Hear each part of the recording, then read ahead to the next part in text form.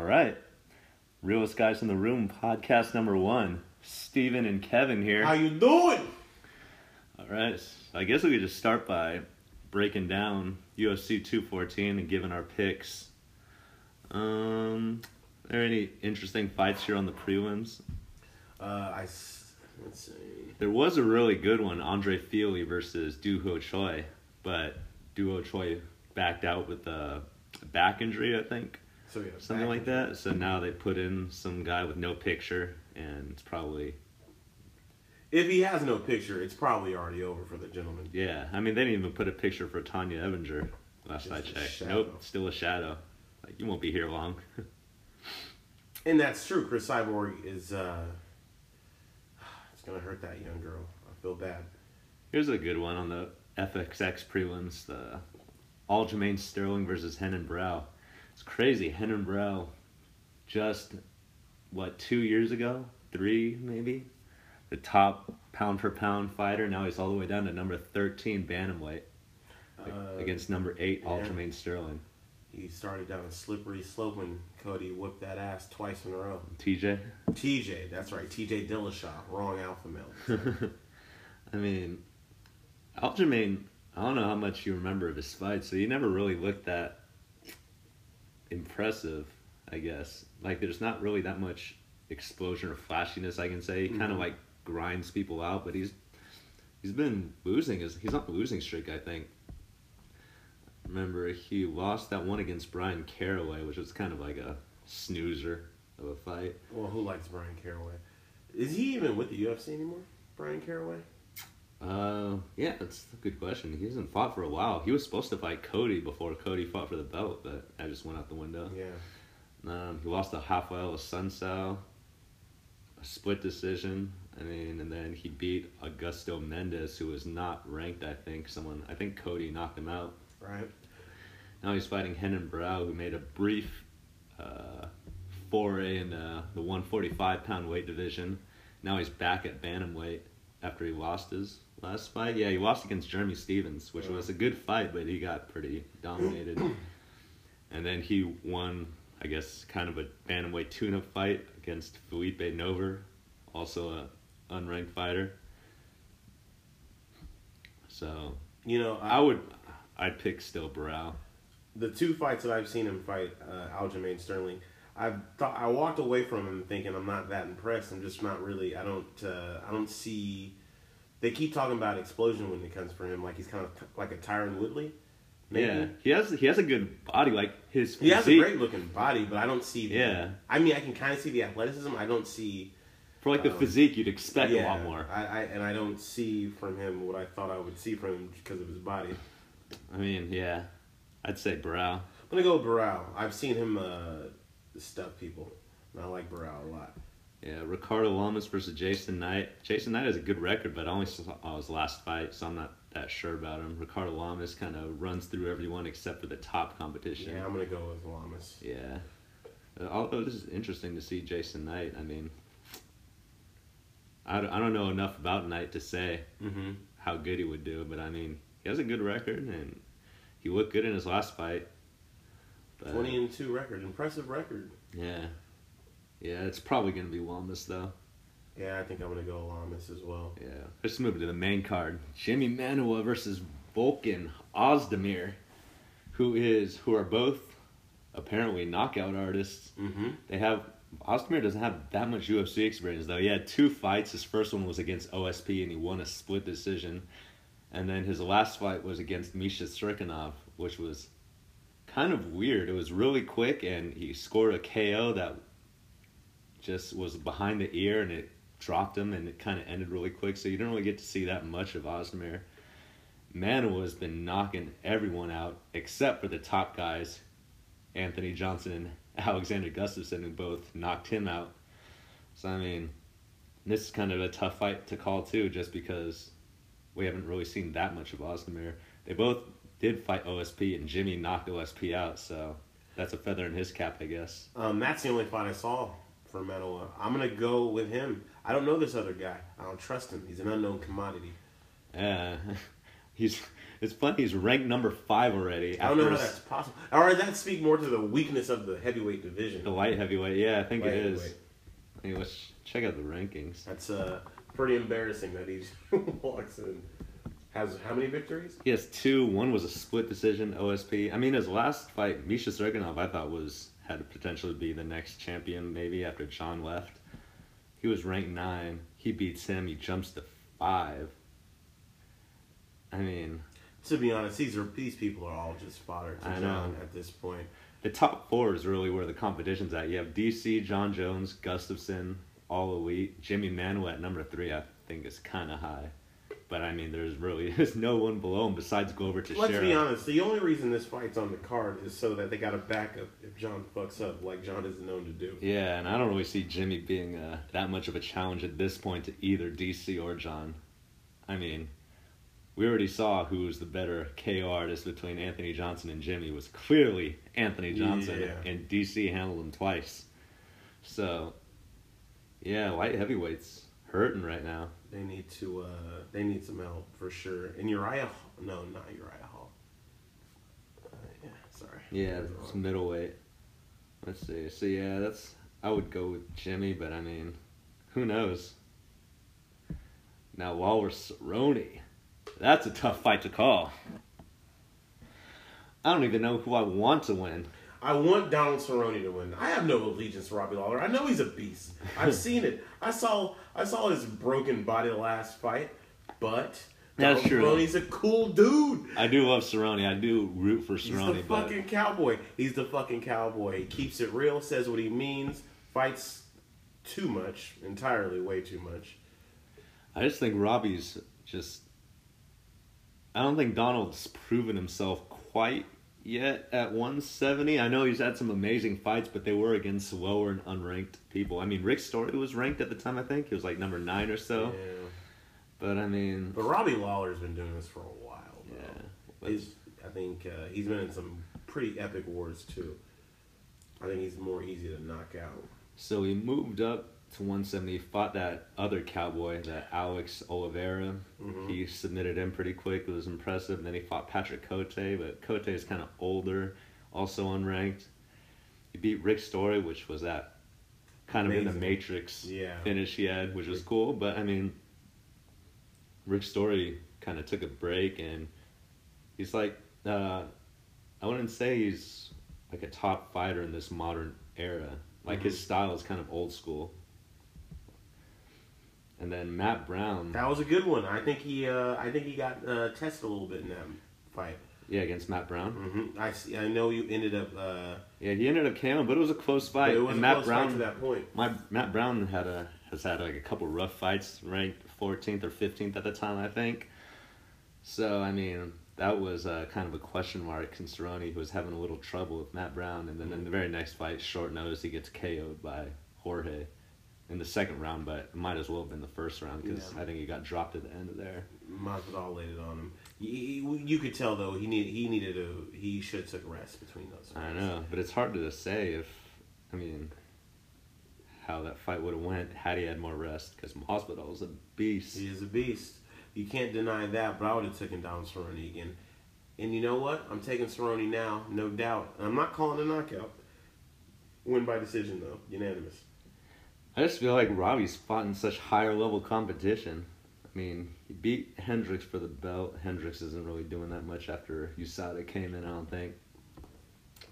He beat Roy McDonald, which was by far the most impressive victory. I think he was losing that fight, but it was still close, and then he KOs him. Yeah. And then he beats Carlos Condit in a split decision. It was also really close, but also really higher level than anyone Donald has Didn't he faced. send Rory McDonald to Bellator? Didn't he? Wasn't that his last fight, Rory McDonald? No, Roy McDonald had one more fight against Thompson. Remember? Stephen Thompson. The Wonder Boy. Okay, the Wonder Child. And he gets KO'd against Tyron Woodley, who's the current champion. Mm-hmm. I think he's just fought top level guys. That's why I say Cerrone hasn't really proven himself yet at this weight class the way Robbie has. So it's hard to me to go against Robbie. I just like how he's burned through it initially. I mean, initially burned through it. And we could make a valid excuse, I think, for that one loss. Yeah, but I mean, it was what I'm saying is against lower level opponents. Hard to say how he'll do. And, you know, well, Robbie fights a little different now. He used to come out of the gate swinging, which would have been a problem for Cerrone, who's had a history of starting slow. Yeah. But now Robbie's kind of taking his time. But it's hard to tell how he'll come out for this fight, knowing that that's kind of Cowboy's weakness. And also in his last fight, he kind of, you know, took a more feeling out process with Tyron Woodley, and he got KO'd. Yeah. So it's hard to tell how he'll come out, but they're both about the same size. Cerrone's a little taller. Robbie has a 1-inch reach advantage. But I feel like Robbie's a little thicker, so. Yeah, I would say stronger. I feel like he has the strength advantage. I'm still going Cerrone. Stand-up game. Let's get it done. Let's get it done. Greg Jackson. Yeah, it'll be fireworks for sure. I love that fight.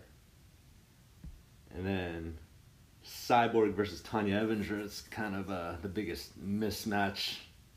One of the biggest mismatches ever. I mean, Cyborg is not a human being. It is a human destroyer. No man or woman is safe.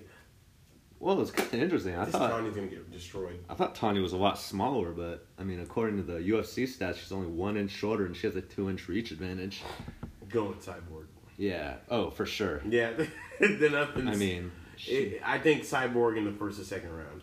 Probably. It has to be the first round. I mean, fights of Tanya, she has some pop to her punches, but it's just so sloppy technique-wise. She leaves her hands really low, and Cyborg's just going to come out. Cyborg has really good technique and fundamentals. She holds her hands high. She throws the straight punches really clean with a lot of pop right back to her face. And yeah. Cyborg can, I think, beat her everywhere except for maybe the ground. I'm kind of interested to see if we can learn anything from Cyborg in this fight. What happens if she gets taken down and she's on her back? I think she'll pop right back up. She's just that much stronger. I mean, that's what Tanya relies on in her fights, is to kind of close the distance and grind on him. But Cyborg's too strong for that. She'll turn her right around. I'd like to see her fight off her back, just so I can know how it'd be like. I think she's a jiu-jitsu. I know she's. I think she is a jiu-jitsu black belt. I'd love to see what she can do on the ground. I don't want to see a TKO. I'd rather see something in on the ground via submission. You want to just kind of give a little... Show the toolbox, what you can do. I want to see it. I mean, let's see. I hope a takedown happens and she gets taken down so we can see what it looks like off her back. So she's a brown belt in Brazilian Jiu-Jitsu. I don't know what Tanya is. Let's see if we can find it. Tanya Evinger. She's a high-level wrestler, though. I mean, she's not going to get away with, like, that grind game, because you saw she just ragdolled Weena Landsberg, like, without any problem. It doesn't say what Tanya is, so, I mean, I'd bet on...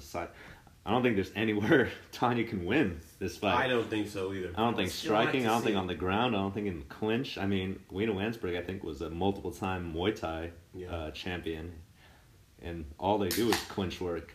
And Cyborg just like, fuck that. Feel my strength. I mean, so yeah, that's kind of a weird fight. Bet the house, bet the farm on Cyborg. Yeah, you're not betting on Tanya. No offense, Tanya. Just no, stop it. Yeah, probably bet your life savings on Cyborg to win $150.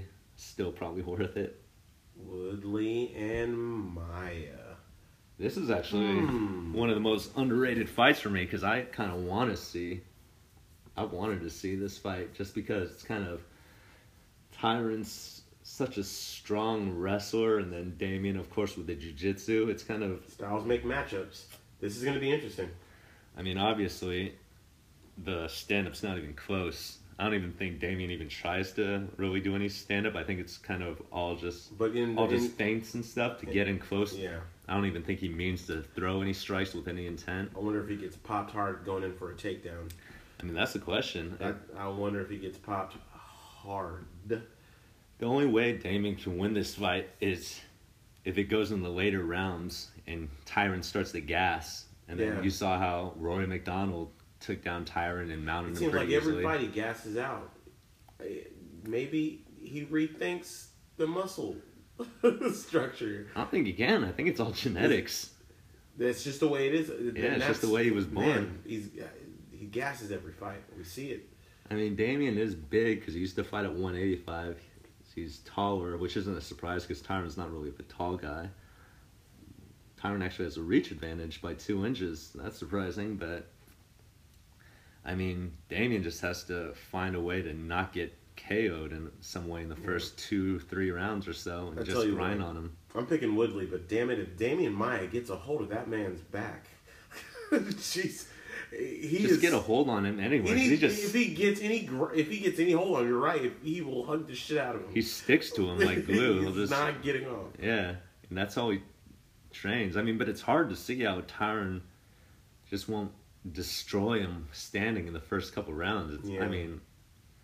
I mean, Rory McDonald was getting popped a couple times by Tyron, who is way higher level than Damian on the stand-up. So I mean, that fight you couldn't even tell it if there was a difference in levels of intensity with their stand-up, because I thought fucking Rory McDonald killed him. Oh no, I meant Rory from Damian. Oh, Rory from Damian. Yeah, I mean, I was saying he's such a higher level than Damian, and he still got popped by Tyron. So, I mean, Damian's shot to win the fight is to wait till the later rounds. Tyron gets a little gas and takes him down, but it's hard to see how he ever gets there. To be honest with you, all I see for this match is it being a brief reprieve, a time for us to restock on beer and stuff before. Oh, how dare you! No, I know the title's on the line and all that good stuff, but let's face it, folks. I think Tyron Woodley's gonna pretty much dominate this man quickly. First round knockout, not even halfway through the round is what I'm predicting, and we get a GSP call out. Well, yeah. Well, Dana White already said it's for sure happening. GSP's fighting the winner of this fight. GSP's name will be mentioned in the interview after, for sure. Yeah. I mean, actually, GSP versus Damian would be kind of a fun watch-up to match because I think GSP loses that. I think he does too because Damian's way bigger. I don't want to see it. And GSP just, he's kind of older. Doesn't really.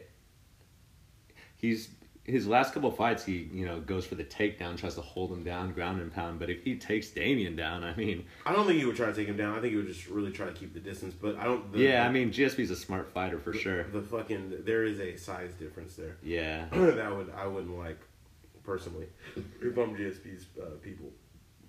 But man, yeah, I think it would be the interesting part about this fight will be in the first 2 rounds if Damian does get in close and gets the clinch, and we really see wrestling versus jiu-jitsu, because I mean, that could be special. Tyron at full endurance has like the highest takedown rating in welterweight history, so it's an interesting matchup. It's kind of like the speed and brute strength of the wrestler versus the technique of the jiu-jitsu guy. Not to say there's not technique in wrestling, but I think just the nature of the sport, it's more of a power, speed, burst versus dexterity. So. And I know what you mean, and that would be impressive to see on the ground. But if I'm Tyron Woodley, don't want to play that game because my chances of losing go up if I play that game. Exactly. I mean, he's got to stay on his feet. So that would be the real interesting. That'd be what would be really interesting coming out of this fight if that would happen in the first couple rounds where they do end up in a clinch and see what happens. But the main event of the evening, Daniel D.C. Cormier versus John Bones Jones. And, there's a lot of emotion in this fight, isn't there? Yeah, for sure. There's a lot of emotion. I think DC's trying to hide it a lot because he knows that kind of hindered him in the last fight being so emotional, but he really feels some disdain for John Jones, and John Jones just feels, condescending towards him, which I guess, he deserves to be. I thought the first fight was closer when I first watched it, and then I went back and rewatched it. It's not that close. John, I think, won 2 of the first 3 rounds, where when I first watched it, I thought DC won all 3. Oh. Yeah. I remember just thinking to myself, man, the stand-up is really not close. He's really he's keeping his distance. He's doing a... When you first watch it, when I first watched it, I didn't think he won a round. You didn't think DC won a round? No, I didn't think he won a round.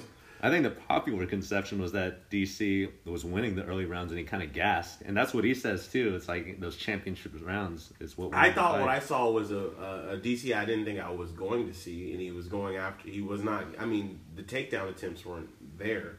He had a decent time on his feet against John Jones. He closed the distance really well, which... But he was throwing out so much energy to close the distance. I didn't think he connected with all of his shots. No, but, I mean, he definitely landed some, and it was... Whoa. They have... UFC fucked up a little here. Oh, wait, never mind. I was looking at the height difference. Look at that, the reach difference, 72 inches versus 84. So that was really impressive, DC, to kind of pop in, close the distance, get in close range, and land those shots. That's a lot of work, too. I kept thinking to myself, there's no way he keeps this up. Yeah, and he didn't. I mean, look at how he was moving. I was like, I've never seen this guy move like this on his feet. I mean, he has to be used to it because I'm sure he has a reach disadvantage in almost every fight. But it seems like he chooses more to play that clinch game. When he was a heavyweight, he played the clinch game a lot. Did a lot. He's really strong there. That's how he beat up Gustafsson. I think that's how he won the fight. By those clinch strikes, dirty boxing. That fucking takedown he had on Gustafsson was amazing. I love that. Gustafsson took him down too, briefly, of course, but I mean. And that's a guy that's standing in the background of all this. Yeah. Gustafsson's probably going to get John Jones, win or lose, I think. DC's got elite wrestling. That did not show off in the last fight. I think we might see a little more of his elite wrestling. Well, I mean, he underestimated how strong John was because John's got that long, kind of lanky frame. At that time, he wasn't necessarily as ripped as he was now. You know, he kind of had a dad bod stomach a little bit. It's just, but now he has that ridiculous shape. Those long, lean muscles that are just compact and dense and misleading. Is there an area in where you think DC will outperform John Jones in this fight? I think the close in the pocket, the close range striking, he can in the clinch, but that's with even knowing that John's got those elbows laying. I mean, he landed elbows in the first fight against DC, but I mean, DC still was able to do work in there. I mean, I think that's the only place. He definitely won't win at distance against John. Well, what about a 12-inch reach advantage? Well, what about off the feet in general? Is there a way? Do you see John Jones being taken down by Daniel Cormier in this fight? He definitely could. But I mean, he took him down the first fight because but he can't keep him down. Yeah. I mean, it's so hard. That body on John, fully on him? He has to work really hard. I mean, John's so long and lanky with those long legs. It's super hard to keep someone down with that because they could always get their legs into play, and they could push away. They could retain guard easier. And for a shorter guy with DC, it's harder to reach up and control like his head and his neck when you're way down here being kept away with John's legs. I mean, the long torso and upper body of John makes it easier to push off and keep him away. So that's why he's able to get up so easy. So, I mean... And he knows how to give back. He's highly trained. People forget this about John Jones. He's got that awkward athletic style, but he is skilled as shit. Yeah. He can get back to his feet quickly. But I'm thinking, like, even if DC were to get in a solid, like, side control position, where he famously grounds and pounds people, I don't know. I mean, John's so strong. I feel like he might be able to just power himself up. Wow. I'd like to see it. Again, kind of like what I said with Cyborg, where I kind of just want to... There's certain areas I want to see a person, like a certain drama I want to see a person go through sometimes, and having their back to the mat is one of those things, especially when you get your back to the mat versus Daniel Cormier. That would be impressive to just get right back up, like you're saying, against an Olympic guy. Yeah. That would be a hit for DC's confidence. Like, if that were to actually happen, I can't see DC coming back to win the fight. I mean, Chael Sonnen, I think, tweeted out a kind of interesting stat. It's when, like, a younger fighter fights an older fighter and wins, and then they have a rematch. If it was a knockout, fighter never wins. Yeah, some dude told him if the guy got knocked out, the older guy got knocked out the first time, he's going to get knocked out the second time, but just quicker. Yeah, something like that. It was very good. I like that. I think John Jones is a better fighter. I think John Jones is the greatest fighter we've ever seen on television. The thing that makes this fight interesting is that DC is just so motivated and is working so hard, and it's just like, I mean, I think that counts for something. So it'll be interesting to see how that manifests itself in the fight, if at all. What's sad is I don't want to see him crumple after this, because I really just can't see him winning. But you don't want to see DC crumple? I don't want to see that happen. He's a good guy, and I know people listening to this podcast might not like that, but he seems like he's a good guy. Oh yeah, he just acts. For sure he's a good guy. He acts very childish and insecure around John Jones. I think it's just his fighting style. Honestly, is the reason why most people don't like him, because people don't really like to see wrestlers in MMA. They like to see the flashing, striking, knockouts.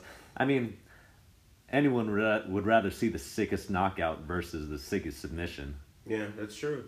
That's true. And that fight with Anderson, it's like everyone wanted to see him strike with Anderson. And then when they struck, everyone was cheering, and then he took him down, instant boos. So, and that's just DC's fighting style. He's dominant at it. That's how he beat Anthony Johnson. Yeah, it's crazy to expect that he's not going to do what he's good at. Yeah. And that he's although, according to him, he said he's going to keep it standing. He said he did for the most part. He only tried to take him down like 2 or 3 times, I feel like. Yeah, something like that. I mean, he said if they wrestle, it's going to be John initiating it, which John might, just to. I don't think you'll ever see John saying, "Well, I won't do this if it benefits me." Yeah. John will do what needs to happen at the time. I think at this point, John wants to do what he wants to do to prove a point. Yeah. I'll beat you here, I'll beat you there, I'll do this just for fun. I'm eating ice cream before the fight just because I can. I know you can't. Exactly. You're having trouble with the weight cut.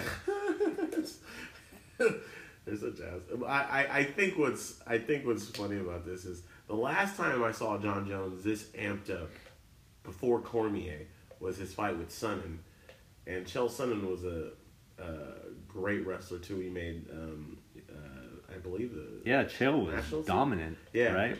The first thing that was before USADA too, so he might have had a little juicy juice. The first thing he did was went across that ring and took that motherfucker down.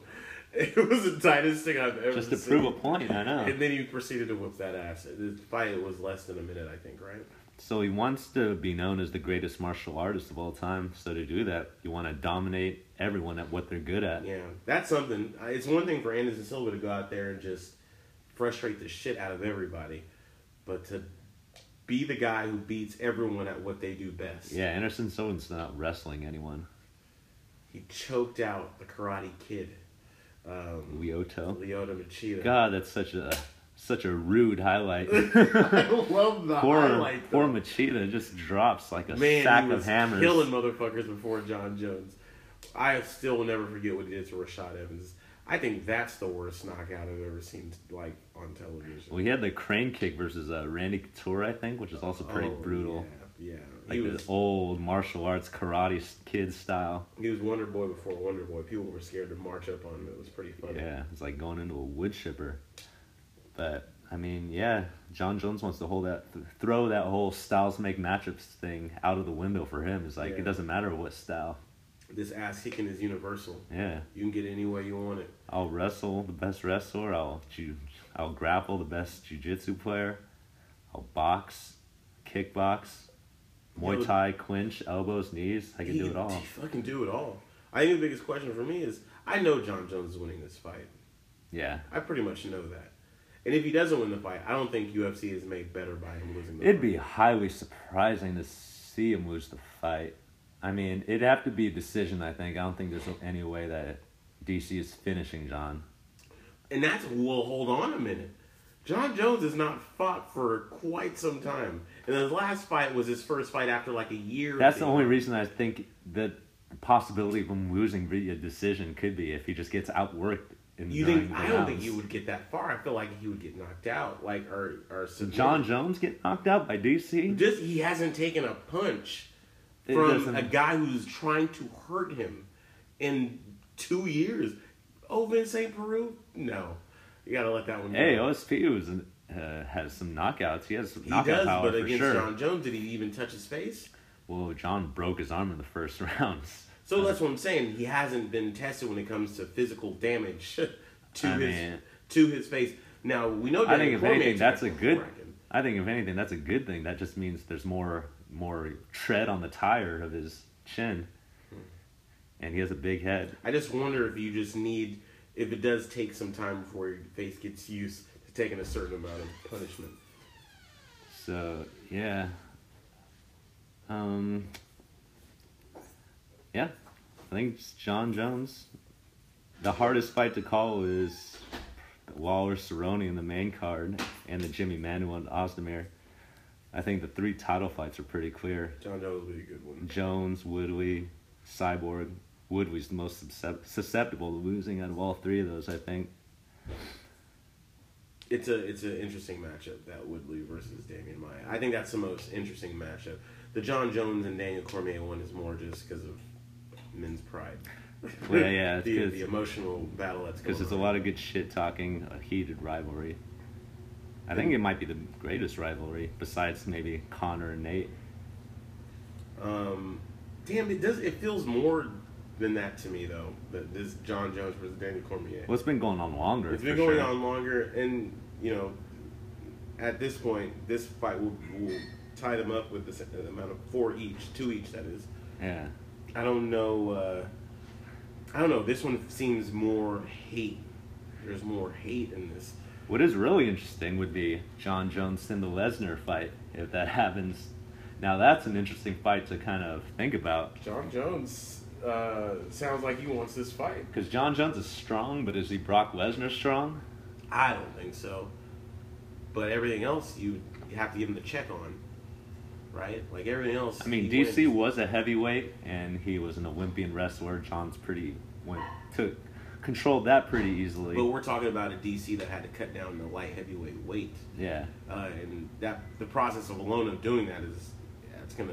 Yeah, the last fight too, as well as this one, he looks kind of out of it, tired from the weight cut. But I mean, he still performed in the last fight. He did. Granted, Anthony Johnson had a kind of a weird fight going for takedowns. People have to admit that wasn't Anthony Johnson. But he still finished Anthony Johnson. Yeah. So I mean, he finished a guy opposing. I don't think that last fight was Anthony Johnson.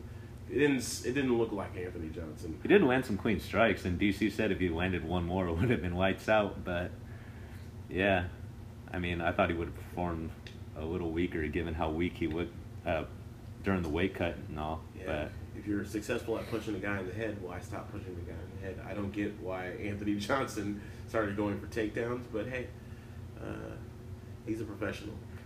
Yeah, but clearly everyone would want to see Lesnar versus Jones.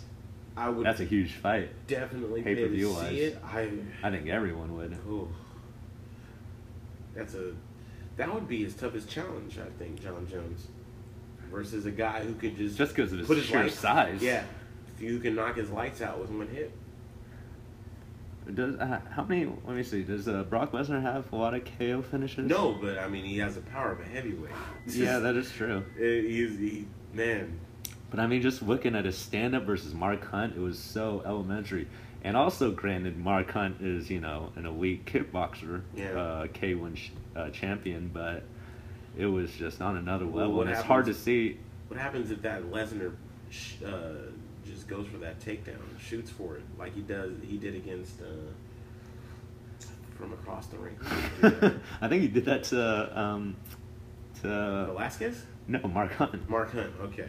His last fight, but I mean, he has 2 TKO. He doesn't have a knockout. He has a couple TKOs though. Yeah, I remember his first fight against that Japanese fellow was. It was Randy. TKO. First one was Randy Couture, who was also a light heavyweight. By the way, his name is Randy Couture. He fucking TKO'd Randy Couture. But Randy Couture's a light heavyweight, just like John. But he was heavyweight at the time. Yeah, he made heavyweight weight. And Frank, he asked for that ass whooping. And Frank Mir got his ass whooped twice. Don't let the thing confuse you. He got his ass whooped twice. He got lucky the first time. I mean, let's see. What are the stats on Lesnar? He is 6'3". Oh wait, that's his wrestling. How accurate is the WWE with stats like that? This is interesting. Oh wait, never mind. They have him listed as 6'3" for football too. So yeah, 6'3", 265, 81-inch reach. That's the longest reach. That I didn't think it was that long. I thought he was in the 70s. Wow, that's the longest reach Sean will have to deal with besides Gustafson. Yep. I think just around the same. OSP was actually also 80. John, just beat a couple dudes up in the light heavyweight division for a second, and then maybe make your move. The only fight left for him is the rematch with Gustafson, which he said before he'll do, or he wants to do. But if a Lesnar fight comes up, that might take precedence. Do Gustafson again. I wouldn't mind giving the dude a second chance. I think he might be able to beat John Jones. You don't think John has a good chance against Lesnar? I mean, Lesnar is he's 40 years old. He's a little older. To be honest, I think he can beat Lesnar. I just personally, I just don't want to see it. I'm not that interested in the fight. Really? I'm not that interested in the fight. Why? I don't think Lesnar on a skill level is on his level. And if you were to lose to Brock Lesnar by some lucky punch, I feel like it would be cheap. Like, the only reason that this fight even happened was because we want to see this stupid matchup. So you think we know pound for pound. You think it's more of a sideshow, like I don't want to see that.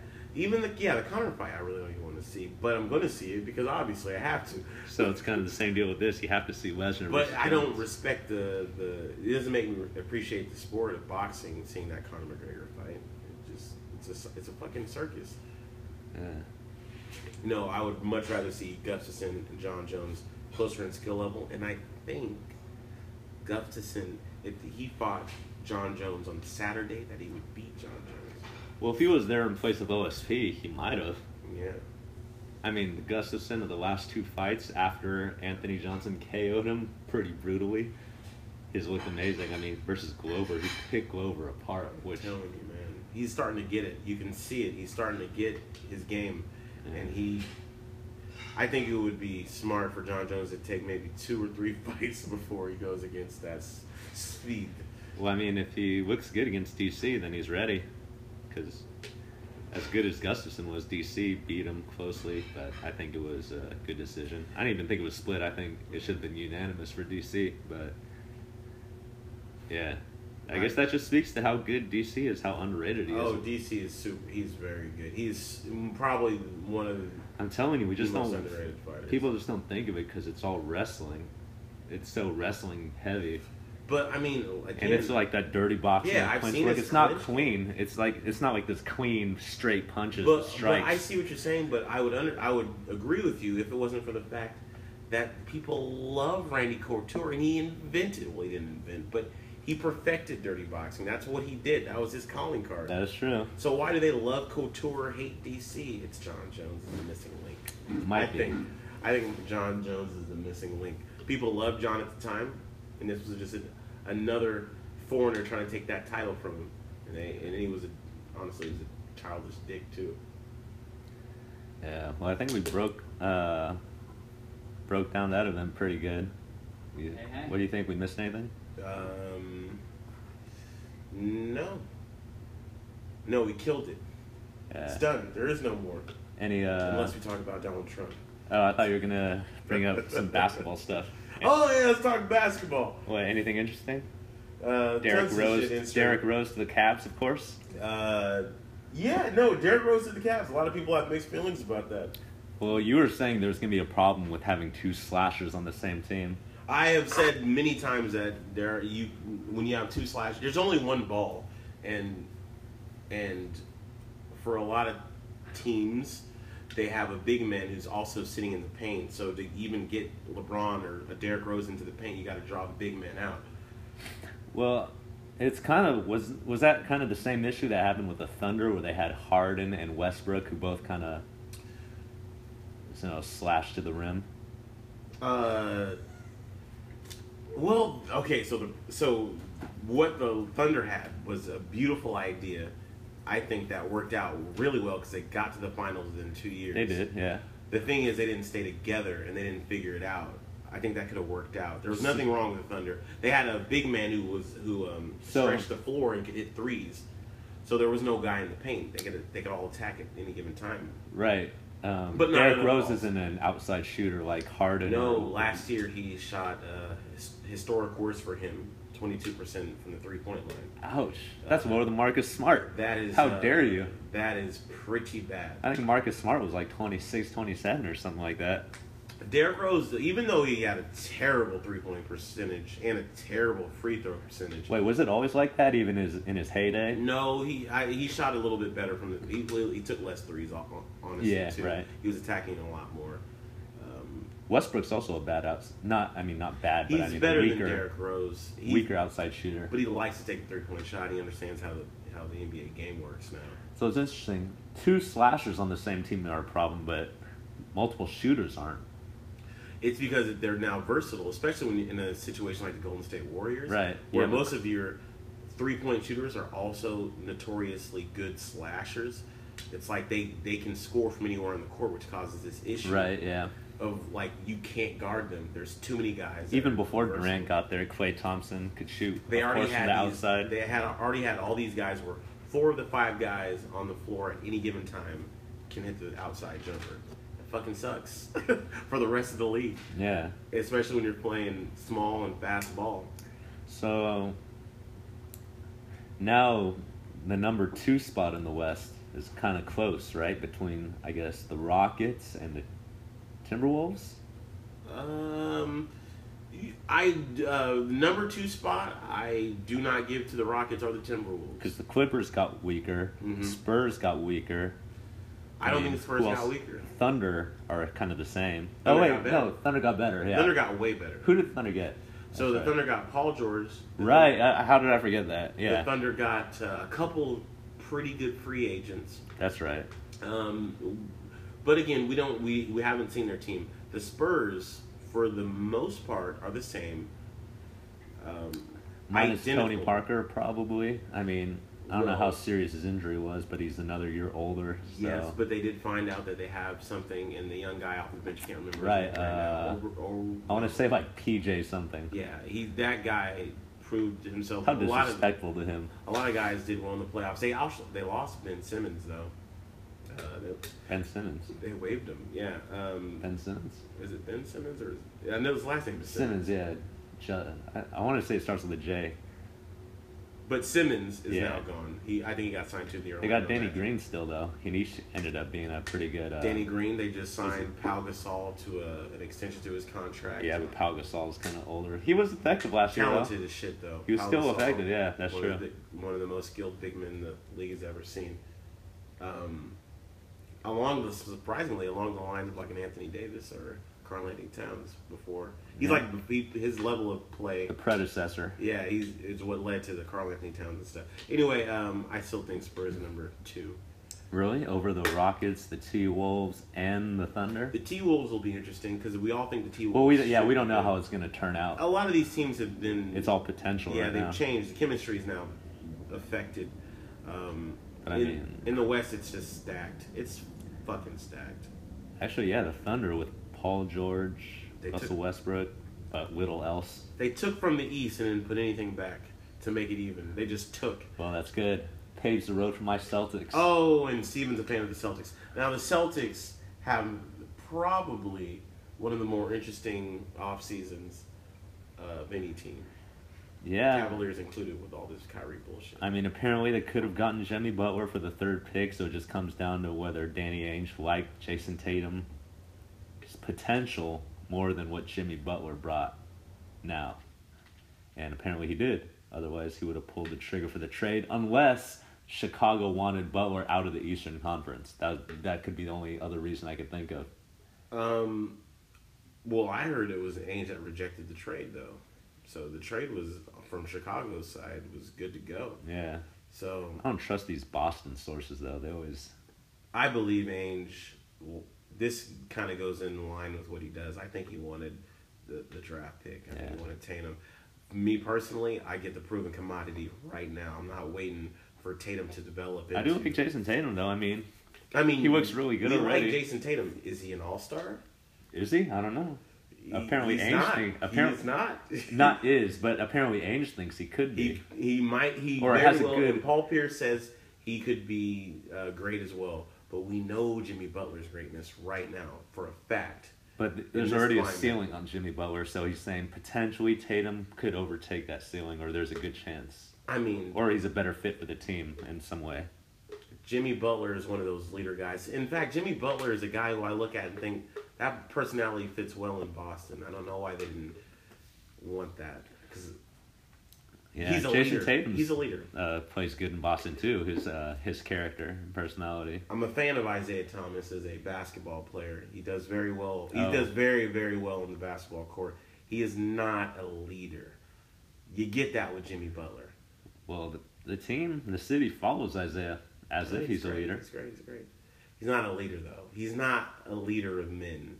He's just the most talented guy on the court. But they still follow him like he is. Oh, yeah, and that's great. But isn't that all you need from a leader? No, you need a guy who holds people accountable out there, right? A guy who walks. But actually, Marcus Smart kind of plays that role too. But Marcus Smart scores like 7 points a game. How much? But we're talking about leadership here. But that kind of goes in with it with basketball. I think you got to walk the walk and talk the talk in basketball. If you're gonna. But the Celtics have always been kind of different. They're They're unselfish. They're a whole. They think of the team as one unit. But when you guys win championships, there's a leader out there. From the Bill Russells to the Kevin Garnetts to the Larry Birds, these guys all were very clearly the best player on the court and the leader. Yeah, but these new Celtics are clearly different. I mean, it works well enough to get to the right finals. In the way in the fact that they Eastern Conference Finals, I should say. They haven't won a championship. Yeah, but they are still a young team. They are still a young team without a leader. Speaking of the Celtics, that just made me think of the Brooklyn Nets and how the trade with the Lakers worked out so well for the Lakers, because that Kyle Kuzma guy, I think it was like the 20-some pick, the pick that Boston would have had. They used the Summer League MVP. He looked good. Yeah, he looked okay. Scoring. It's hard to take the Summer League seriously. They're playing with guys. That is true. They're playing with guys who are never going to see an NBA roster. So you got to remember that. These guys, the competition that they're scoring 30 points on, you'll never see them again. But I mean, there are some things you would get, like Lonzo Ball's. It's just like his fluidity and his movement and his passes, stuff like that. So there's some value there you could see. I'd see him as a C-level player starting off the and that's not bad. Kuzma? Yeah, I see him as a C. But I'm talking about the trade altogether. So you also get Brook Lopez, who's kind proven of commodity, an all-star for sure, one of the best. And all you give up is D'Angelo Russell and a bloated contract for Timothy Mozgov. They didn't know what to do with D'Angelo Russell either, so it's like maybe that makes sense. He's a good player, but to get Kuzma, potential star, and Brook Lopez, already star, that's a pretty good trade for the Lakers. Big fan of Brook Lopez. I think they did well, too. That's a pretty damn good trade. Oh, they're setting the table for the king. I can see it. LeBronzo, as Coward says. Shit, it could be LeBron and Paul George and Russell Westbrook. I feel like the Lakers are going to be, pretty decent next year. I hope they aren't, because the Celtics, of course, hold the rights to their pick if it lands between 2 and 5. But I mean, that's right. They're looking good so far in the offseason. I'm really hoping that the Celtics and the Lakers get back to being good consistently. We saw with the Celtics, they took another step forward this year. Yeah, it looks like they're heating up for another rivalry, huh? Got to They both have good young cores, a lot of potential. Stacking arms. Because the NBA doesn't have blood rivalries like that anymore. I mean, the last one was New York and Golden Miami. State, Cleveland.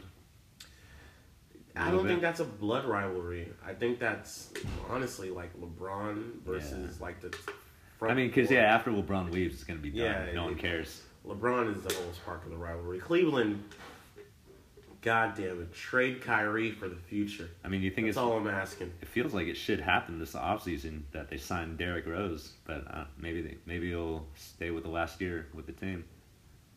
Oh, Kyrie. It feels like he should be shit though. Now that they took Derrick Rose already. There's a lot of mean things being said. Oh, thank you. There's a lot of mean things being said about between Kyrie and LeBron James. They're not saying it directly, but they're using satellite. What is this weird shit, by the way? LeBron's camp is saying this to Kyrie's That's camp. what LeBron's been doing the whole offseason. It's like... Oh, it's so stupid. LeBron might have had something to do with the GM leaving. Oh, there's a lot of... Oh, I all guarantee these you behind the LeBron, scenes. if LeBron found out about that shit, I guarantee you he put that fool's name out there. Yeah. I guarantee it. Either way, though, Dan Gilbert fucked up.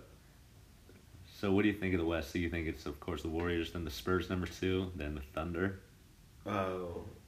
Warriors, Spurs, and then just this weird, I don't know, because there's too many moving parts. I want to say the Timberwolves. I like their lineup. How do you think? It's basically Chicago from 4 years ago. Plus the beast that is Anthony Towns. And Andrew Wiggins, who, guys, in Minnesota, don't trade Andrew Wiggins. I think he has a standout season this Who else do year. they have? So they have Towns, they have Wiggins, now they have Butler. They signed Taj Gibson, Jeff Teague. These are all-star after all-star. It's fucking ridiculous. So T-Wolves are quietly building a super team to You rival guys see how they Golden work. State. You guys see how they play together. But this won't last, by the way. They've got like maybe 2 or 3 years to win a championship because it's Minnesota. They don't have the budget to support all these players. Well, assuming they do mesh together and they all gel, how do you think they match up with Golden State? You know, What do you have, Durant on Towns? If the Timberwolves became a top 5 team in the NBA, this is a good team to take on Golden State. So what do you think the matchup would be, Durant on Towns? I think in this Or Draymond. matchup, Timberwolves can do whatever they want to do, and now Golden State has to try to match them.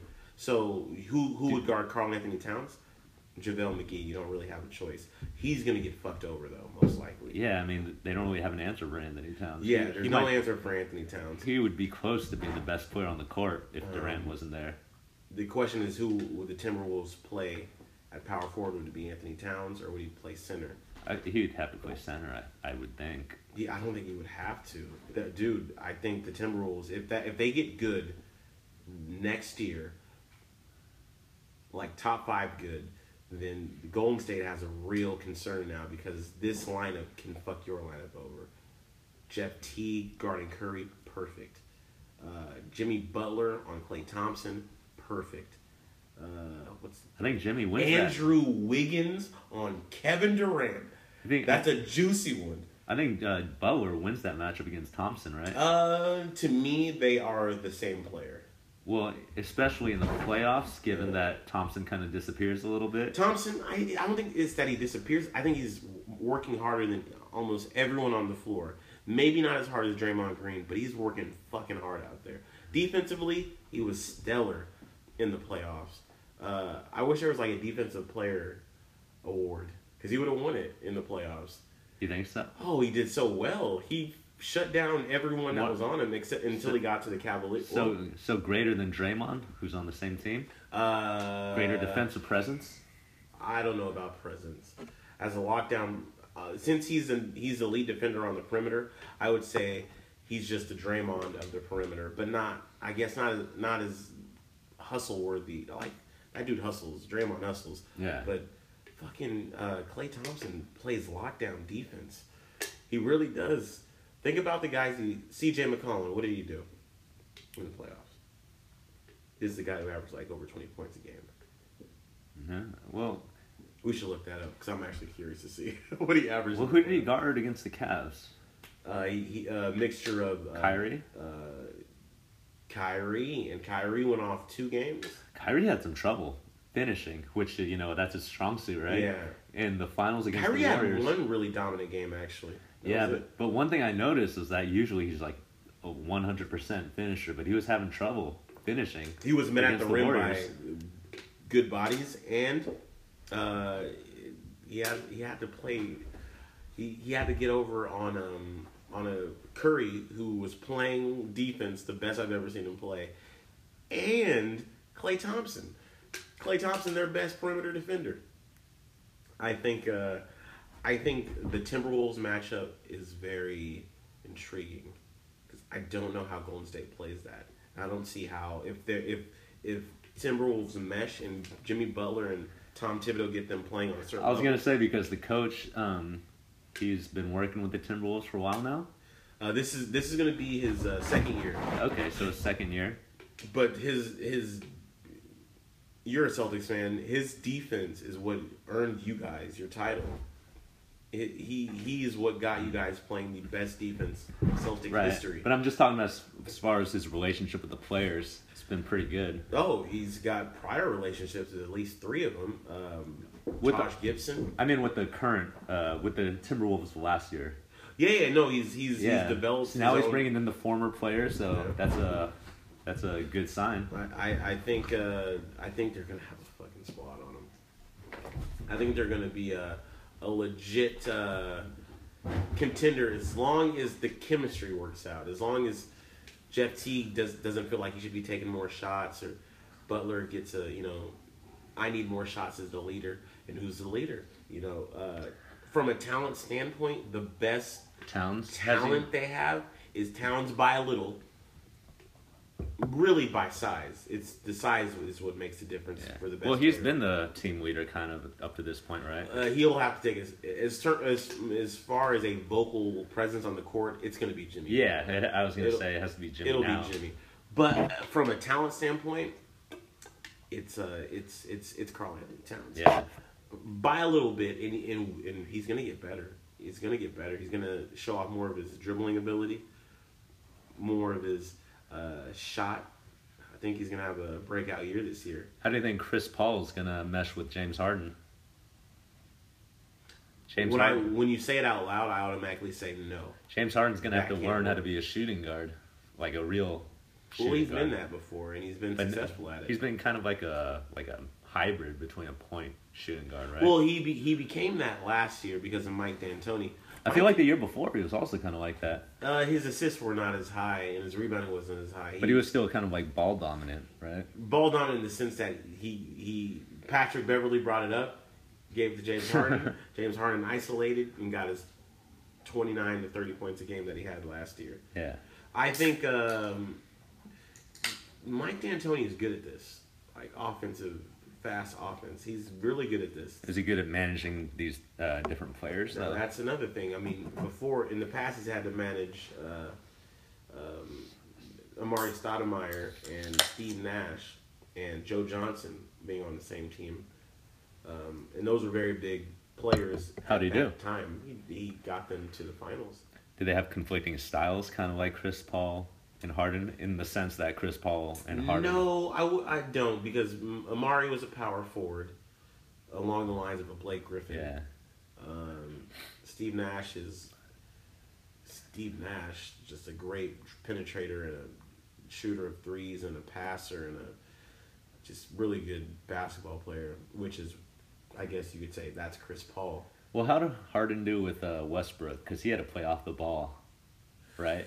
When he was with Westbrook. When it was Westbrook and Harden, they established that Harden was the better ball handler, and he kind of brought the ball up, but he came off the bench. Right, that's right. So sometimes they didn't even play with each other. When they ended the games, I don't think both of them were out there. So this is the first time we have to see how Harden would do off the ball? He played off the ball with the Thunder when Westbrook was on the court sometimes. But towards the end of when they made their playoff run, it was Harden bringing up the ball. Yeah, so, I mean, it's like Isaiah Thomas was kind of a different player when he had to play off the ball. What you're asking is how can Harden play off the ball? How can he, and also how would he do? Because we saw... Playing off the ball is a lost art, though. Because once they made Isaiah the main ball handler in Boston, he became a star. But before that, he was playing off the ball, and he was kind of like, a good shooter, scorer. Yeah. It's because you just simply don't have the ability to pick and choose whether you're going to shoot or pass. When you have the ball in your hands, you're getting a stat out of it, usually. Yeah. So it'll be interesting to see how Harden does. We'll see. I don't see how that works out. It seems like they're about to get Carmelo Anthony.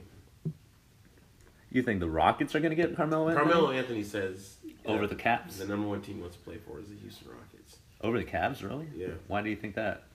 He said it. He said... Why do you think he'd rather play with the Rockets than the Cavs? Chris Paul's his homeboy. Chris Paul, LeBron James, and Carmelo Anthony have a tight circle. Yeah, so why would he want to play with LeBron in Cleveland? Well, given... Think about that. I mean... He's going to a situation. Yeah, right. That might blow up next year. It looks like it's imploding. Yeah. And with the Rockets, there's something more long term there. True. But I don't like the look of the Rockets. I don't like it. It just doesn't feel right. But sometimes I find myself thinking like basketball from the early 2000s and back. Like, this is a whole different game. Right, yeah. So maybe this small ball that they play would work, but I just can't see it. Not against a team like the Spurs. I mean, it's never good when you're trying to copy someone else's strategy. Right. But that's how things happen, right? Look at what Michael Jordan created. Yeah, that's true. If it is like a legitimate new standard of the way you play, it's an answer. Right now, crazy. It's just how many threes are taken. Like, you never used to see this amount of threes taken. The mid-range game. It's a consequence of the changing of rules over time, right? Yeah. Because it's kind of like football. How they change rules now. You never see this many passing yards, as many touchdowns from so many different people. Yeah. The way a person can play defense is a big part of that. 3,000 yards a year for a quarterback used to be rare, or it used to be like an accomplishment. Now that's up to like 5,000 is like the accomplishment. We're predicting Drew. I think they predicted Drew Brees would get 5,000 last year. Did he hit that? I'm pretty sure he did. Yeah. It was sad when Dan Marino's record got broken because of the new rules. But yeah, and people need to consider that when they look at who the greatest. Look at older players. Yeah. Same thing with. Because it was a mainly running LeBron, game. That goes against him hardcore. LeBron, that is. When you look at the rules. Oh, going back to basketball? Yeah, scoring rules back then to now. Yeah. Like. Yeah, it's easier to score now. Jordan would have had like 15 free throws per game in this NBA. Like, they couldn't stop him. Well, one thing is interesting is like some of the old players just have insane stats. Like, you're talking about Will Chamberlain?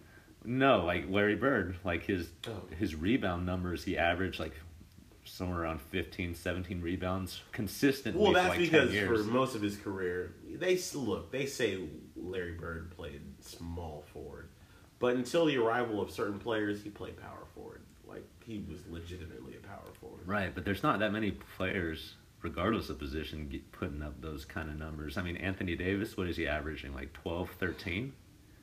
12 points? No, rebounds. He's Yeah, averaging around 20 some points. Yeah. So, I mean, even now, like, the numbers just don't really reach. Well, you're seeing Anthony Davis, though, to be fair. You're seeing Anthony Davis, like, not even close to his prime. Well, I'm just saying, using him as an example. Yeah. Like, take a look at. So what was this? Well, I'm just saying, like, rebounds. Like, what about Magic's assist numbers? Magic, stuff like that. He had rebounds too, so it's like you're going to see more. The points are bigger now, yeah. But it seems like the other stats kind of gone down. Maybe that's a consequence too. Well, the points go up, the rebounds, assists go down. We just saw Westbrook average a triple-double. True. We just saw James Harden get pretty close to averaging a triple-double too. LeBron James close to averaging a triple-double. I think the rules are helping him. I think the rules are definitely helping him get higher inflated stats, like the common player. Uh-huh. There's no one guy right now, I think, that dominates at one thing, like, and that's it. Well, I mean, guys like Magic and Larry kind of did it all too.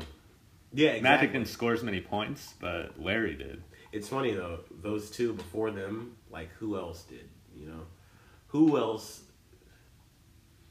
averaged those type of stats in their era? That's a good point. Like, it's. I mean, Michael Jordan averaged some crazy stats. Yeah. When it came to, but it is Michael Jordan. It's Michael Jordan, but he averaged a crazy, like, field goal percentage and crazy points per game. What was his assists and rebounds? It wasn't. I don't think it was crazy anything like these guys. That's a good question. We should look it up. I think his assists, his highest he might have averaged. What about guys 6. like Olajuwon? Akeem Olajuwon barely rebounding. I don't think he averaged a double-double, but scoring and presence on the court. Right. Yeah, you're right. So Michael Jordan rebounds average around 6, assists 5. So that's more in line with today's number. It's just his scoring. It's kind of ridiculous. 30s to mid 30s through most of his career. Fuck, man. I remember watching a Michael Jordan game, and it was him versus, I want to say, the Bullets. And you could tell, like, on the bench, whenever he got the ball, it was just like, fuck. Like, we already fucked up by allowing him to actually put his hands on the basketball. It's already over. And he made every shot he threw up. That kind of reminds me of the Colts when they were in their heydays in the early mid 2000s. It's like the main strategy to use against the Colts was just ball control. Make sure he's not on the field. That was the strategy. I would watch Peyton Manning throw the football and be like, I hate him. I never liked Peyton Manning, but I was a him. Jaguars fan, so that's kind of natural. All that talent in one arm. That's fucking ridiculous. Yeah. I hate Peyton Manning. I love him, though, but I hate him. I never liked Peyton Manning. I always thought he was kind of overrated. Never really performed well in the postseason. He had 1 Super Bowl. Yeah, 2. Yeah, but, I mean, he didn't really do much in the second one. He got it. He had C.J. Anderson running the ball with his broken arm. Look, his first year with the Broncos, he was fucking lighting it up and he didn't get a title. That is true. That might have been his best season. He should have fucking... The Seahawks whooped that ass. That was the second season, but both seasons were pretty phenomenal. And up until that, how many years did he play with Denver? 4 or 3, I think. So the third year was the one he won clearly, and like, retired. his arm was gone. He could not throw downfield. He could not throw down the field.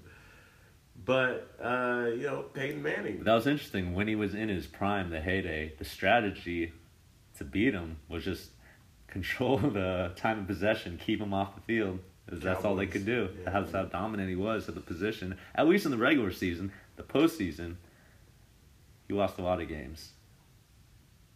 Yeah. Look, I think the Chargers had his number for a while, too. I see Peyton Manning kind of the same way I see Brett Favre. Just a fucking gunslinger. Especially in the playoffs. Peyton Manning was definitely much more accurate. More accurate than Brett Favre. Much for more. sure. Brett But at the end of the Favre day, was kind of like, fuck it. You live by the cannon, you die by the cannon. Although it's that season with Minnesota where he almost won. Did he almost get to the Super Bowl? Almost win the Super Bowl? He almost got to the Super Bowl. He almost got to Green Bay. That was scary, by the way. That was Percy a Harvin rejuvenated. was putting up numbers too. Yeah, that was a rejuvenated Brett Favre. His best season of his career, and it was like his second to last season. I was like, that's kind of like Peyton Manning with the Broncos. Like, no way they're gonna let this old fuck get into the goddamn playoffs again. Oh, he looks so good. He was scary that year. That's weird, right? A lot of these quarterbacks having second wins. Carson Palmer with the Cardinals looked more phenomenal than he ever had. I think Carson Palmer with the Bengals. Yeah, he was drafted by the Bengals. I think he was on a very shitty team and made him look better, but he's kind of struggled through it. Maybe kind of like Andy Dalton with the Bengals right now. Andy Dalton might have more talent than we give him credit for because he's shown us flashes of some cool shit. Has he? Really? He's shown us some flashes of some shit. He's always going to look kind of like a pedestrian. I mean, he has A.J. Green, top 5 receiver. Didn't they say this about Carson Palmer, too? Yeah, he had Ocho Cinco. Oh, the dude who couldn't read the playbooks? That guy? That lame-ass idiot who isn't playing football anymore because he can't read a playbook? He had the natural talent. He could sometimes catch a football. He had Houshmandzadeh. He was an animal with no technicality. Yeah, I mean, he has Larry Fitzgerald now, too, which is also an all-time great, although he is an older Larry Fitzgerald, but he still works. He puts the work in. It's like a fine wine. Yeah. It only gets better with time. And also Kurt Warner. He had his resurgence with the Cardinals, too. You said Kurt Warner like that isn't my favorite quarterback of all time. I mean, it's Kurt Warner was bagging groceries before he started winning Super Bowls. I love that motherfucker. He looked Baddest great. white man alive. He looked great with the Cardinals. Oh, so it's kind of cool, Kurt. these quarterbacks. I mean, Tom Brady, he didn't switch teams, but last year, last couple of years, Brady, he's gotten stronger. Fuck, man. The most hated quarterback of all time because of how successful he is. I used to hate him because I liked the Dolphins when I was a little kid, but over time, it's just, you can't hate him anymore. He's just too great. Fuck, man. It's like, what do you say about Tom Brady at this point? He's the greatest quarterback who's ever lived. That comeback he has to be now. In the Super Bowl definitely solidified it. And I was kind of losing interest in football, too. I was like, I don't really care about this sport anymore. I like MMA better, but that game was so great. I was like, whoa, that was a good game. You know what really pissed me off about Tom Brady? What? Is that he left rings on the table, pretty much. You could have more rings than he has right now. Wes Welker left a ring on the table. I know that. For sure. He caught, granted it was a hard pass to catch, the one that he missed, but it was the catch he was known for. He made those weird, awkward angle catches. He just comes down with them. Look, the Giants got very lucky. That's all I'm really going to say about that. The Giants had no business winning that first one. Both times. No business. Yeah, the first time was worse. But the second time it was just weird. It's like the Giants just had some kind of horseshoe up their ass against the Patriots. They just had their number. What if that's the result? It could be the result this year. After this year, the Super Bowl will be the Giants of New York versus New England Patriots. Everyone's pretty much saying the Patriots are going to be I don't think the Giants can get there. Look at the Patriots revamped everything. No, the Patriots... Sorry. The Giants revamped everything. Their line... They're fucking... Who's their running back? Their running back is... I don't think they have anyone. Big time. I just can't remember who it is. But I know I read this. I got nervous. Of course they have Odell. I mean, what if it's just Rashad Evans, though? Oh, wait. They got Brandon Marshall opposite Odell, right? Yes. So they got Brandon Marshall, but they also picked up a running back. Huh. If not Rashad... what's his name? Rashad... Jennings? Jennings. Yeah, he's kind of like a stopgap guy. I feel like they signed somebody. I just can't remember the name. At running back? No. I don't think so. So it's Rashad and Shane. No, Shane's not playing for the Shane team. Vereen. He was injured most of last year. But I mean, they got Pierre Paul with half a hand, although he's still playing at a high level, of course. Yeah, Paul Perkins is their starter. Who? It is a freaking national. Paul Perkins. Yeah, he was there last year too. Yeah, so I mean, they have a new, was it a rookie for tight end? Rookie tight end, no running back. The receivers are strong. D-line, Pierre Paul, Olivier Vernon was a great pickup. I'm kind of sad Miami couldn't keep him, but... Yeah, that division's looking pretty stacked. The Eagles... I mean, they got the Cowboys to deal with, too. I just don't see the Giants getting there. Cowboys are suspended and injured, so we'll see what happens with the Cowboys. How long is did Ezekiel Elliott get? Most likely he's going to miss 2 games. Oh, that's not that bad. Yeah, in football, that means everything. In football, they're fucked. Well, who's their backup? They got Darren McFadden still, right? I don't think so. I think we drafted a backup. Huh. I mean, Darren McFadden, if he was on the team, he could still carry the load for 2 games for sure. He looked good when he was starting for the Cowboys before they drafted Elliott, right? Yeah, he did the year. No, yeah, McFadden's still on the team, so he'll probably get the start. He's only 29 years old. Yeah, but he's like... Yeah, he has a lot of miles on the body. He's ravaged. I can't believe he's only 29. He feels like he should be like 33 or something like that. That sucks. Yeah, I mean, like in 2015, he averaged 4.6 yards per carry. Pretty good. That's because of that line. And yeah, that line's got 3 injuries and 1 suspension on it. So we will see. I'm very nervous about this. It's kind of cool. You and Skip Bayless have this thing in common. About being down with the Cowboys. About loving the Cowboys. His favorite team too. Yeah, I know. This is one redeeming quality. Yeah, I feel weird about the start of the season for the Cowboys right now. Yeah. I'm excited about this football season though. Well, you got your white boy running back, right? Who? What's his name? McCaffrey or? No, that's the Panthers. I'm excited to see him though. Yeah, Christian McCaffrey. I've never seen. I've not even watched tape on him. I don't want to be on the hype. I just want to see him play in the NFL, and that'll be the judge. Oh man, I have a gut feeling he's gonna have a huge first year. So, fantasy, pick him up. We got fantasy coming. That's right. Who's You in any weeks this year? Yeah, I just got added to Abel's league again. Oh yeah. A league in which I dominated. But at the very last you moment, had that year. At the very last moment I fumbled in the Super Bowl of it all. I had Julio Jones, I think, and he got injured. You always have these rickety teams picking up all these flyers.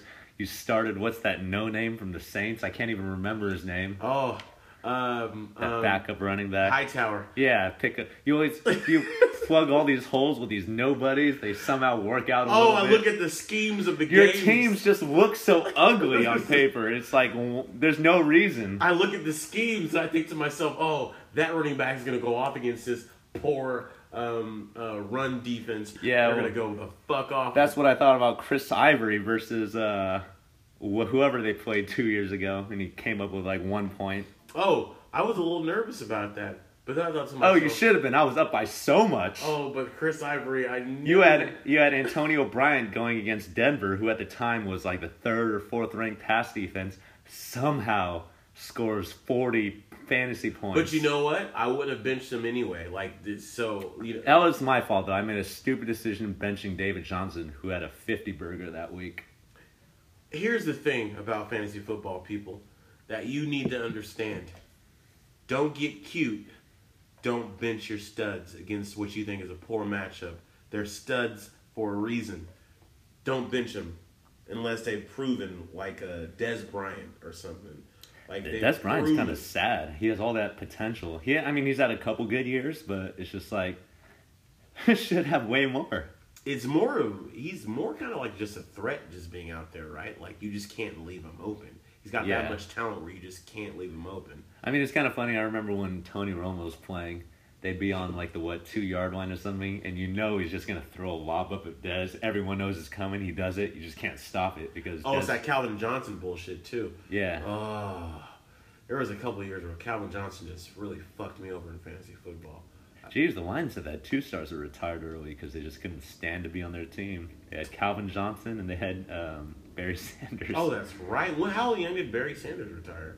Pretty young. At 8 seasons, I think. He was 8 seasons in. Oh. And Calvin Johnson, he was still playing good. He just retired early. He was like, the Lions aren't going to win. Fuck this. I'm out. Let's get the fuck out of Dodge. Who wants to play for Detroit? No one, apparently. Nobody wants to play for Detroit. Even the fact that they even have good players surprises me. They had some promise, too. A couple years ago or so, they were in the playoffs. They were looking pretty good. Matt Stafford was throwing bombs. Oh, gunslinging it. I've always liked Matt Stafford. They had a good running back core who just couldn't stay healthy. They had Reggie Bush. They had Reggie Bush, but before that, they had a couple running backs that were really good. They just couldn't stay healthy. They had that Javon or something.